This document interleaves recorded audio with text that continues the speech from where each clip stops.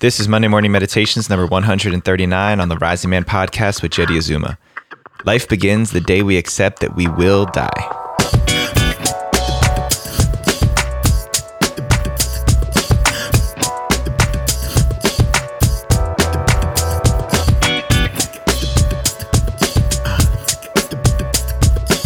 Good morning, Rising Man fam. Shout out to you guys wherever you are waking up this morning. Happy Monday to you.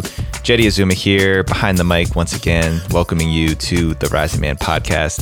Before we get started today, I want to let you guys know we're getting close to the wire, but there's still time to register and enroll for our first relaunch of our Elements program. It's going to be March 5th through 7th out here in California.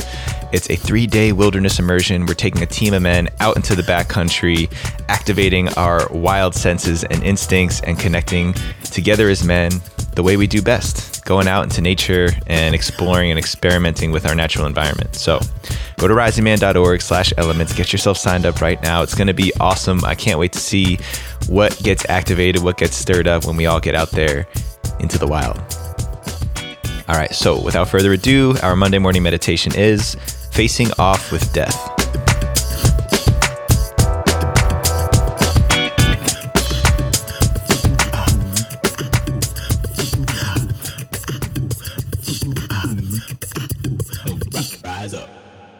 The fear of death is everywhere in our society.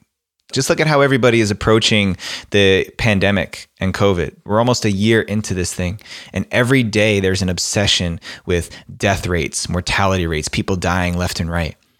And now let me pump the brakes for a second. This is not to say that there isn't compassion and grief and emotion around the loss of life. But overall, I've started to understand and appreciate just how averse we are to death and dying as a society and how that is creating a world of troubles for our people, especially our young men. Just look at what's happening for men in their 20s and 30s in our generation across the world right now. We're so afraid of taking risk. We're so afraid of failing. The fear of failure has become a topic of conversation for men in men's organizations and men's circles across the world. And I know because I've been a part of those conversations and I've experienced it myself. Every fear ultimately comes back to the fear of death. The fear of rejection, the fear of not belonging, the fear of not having enough, scarcity, the fear of not finding a partner, not being able to find someone you can create a family with. All of this is a fear of death. The fear of dying without anybody loving or knowing you. That's deeply rooted in our DNA. It's what allowed us for generations and generations to survive as a community, as a village, as a family. But the problem is that we're not living in relationship with death. We're living in avoidance of it. We don't have ceremonies. We don't have rituals that bring us to the brink of death and dying like so many of our ancestors used to. Very simply, one of the things that we do in Rising Man is wilderness fasting. We take men out into the wilderness. We prepare them for months and we get them ready to go out and spend 4 days and 4 nights without food, without shelter, alone, out in the wilderness. What does that give you when you're brought closer to death than you've ever been before?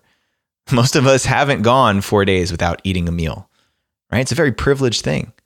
There's people in the world right now who have gone days without eating, who've gone days without drinking water. And so getting closer to that experience of death, not that I'm inviting death in for anybody, not that I am advocating anybody to do something dangerous or risky to their overall health, but to experience what it feels like when your body is preparing for death.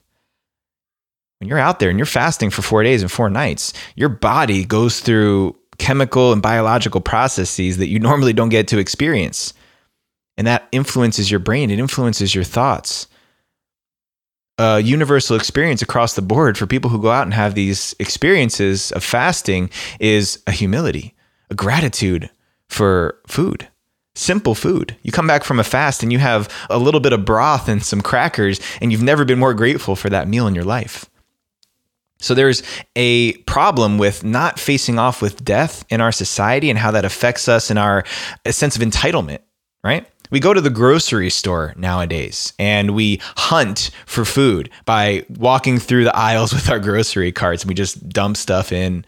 mindlessly because it's there, because it's so easy. It's effortless to go and get food, at least to our perception. All we have to do is come up with a little bit of money. First of all, the earth had to grow and nourish these minerals and these vitamins and these nutrients inside of the food for months. And then that food needed to be recovered by people, right? Harvested out of the ground. And if we're talking about meat and we're talking about animal products, an animal that has lived on its planet, that has eaten, that has nourished its body, that has put nutrients in and taken nutrients out, and then given its vital life force so that you could be fed. So many of us take this for granted. I've taken this for granted. I still do sometimes when I'm not thinking about it. And that taking that simple thing for granted of food, of water, of healthy things to put in our bodies makes us unappreciative of life itself. We start to take life for granted. And unfortunately, so many of us in the past year have had a reminder of just how precious and fragile life really is.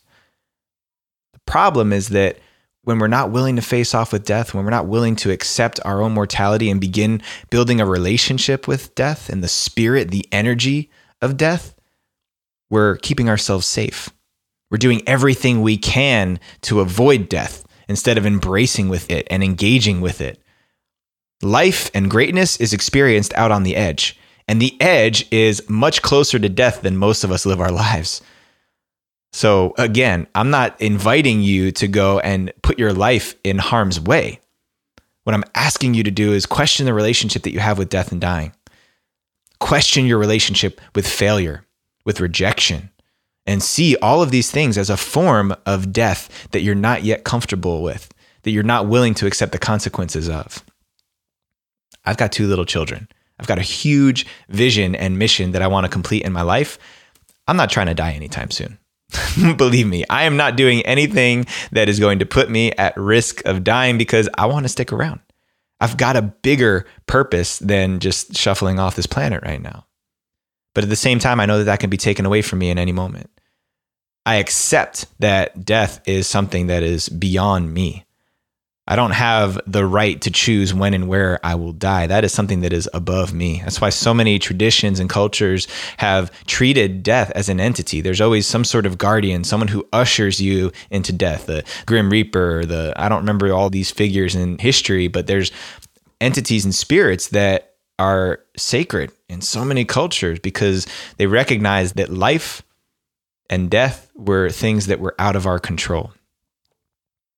So, all of this is an invitation to look at the way that you live your life based on your relationship with death, based on your relationship with failure, based on your relationship with risk. Now, when you think about where you want your life to be, where have you not been willing to face off with your mortality?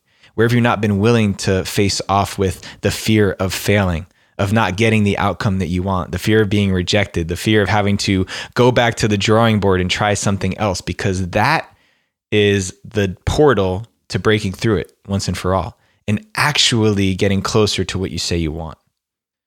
So let this one land. Really take a good look at your relationship that you have with death and consider what you might need to do differently to create a different outcome. And if this message landed with you, make sure you share it with another brother who could benefit from exploring their relationship with death and their relationship with failure in a bigger and deeper way. All right, everybody, for everything Rising Man related, make sure you go to risingman.org. While you're there, get yourself enrolled and registered for Elements coming up March 5th through 7th. Go to risingman.org/elements for all the information and get signed up today. Subscribe to us wherever you're listening to us and also on our YouTube channel, youtube.com/The Rising Man Movement. Leave us a rating, leave us a review so we know just how well we're doing.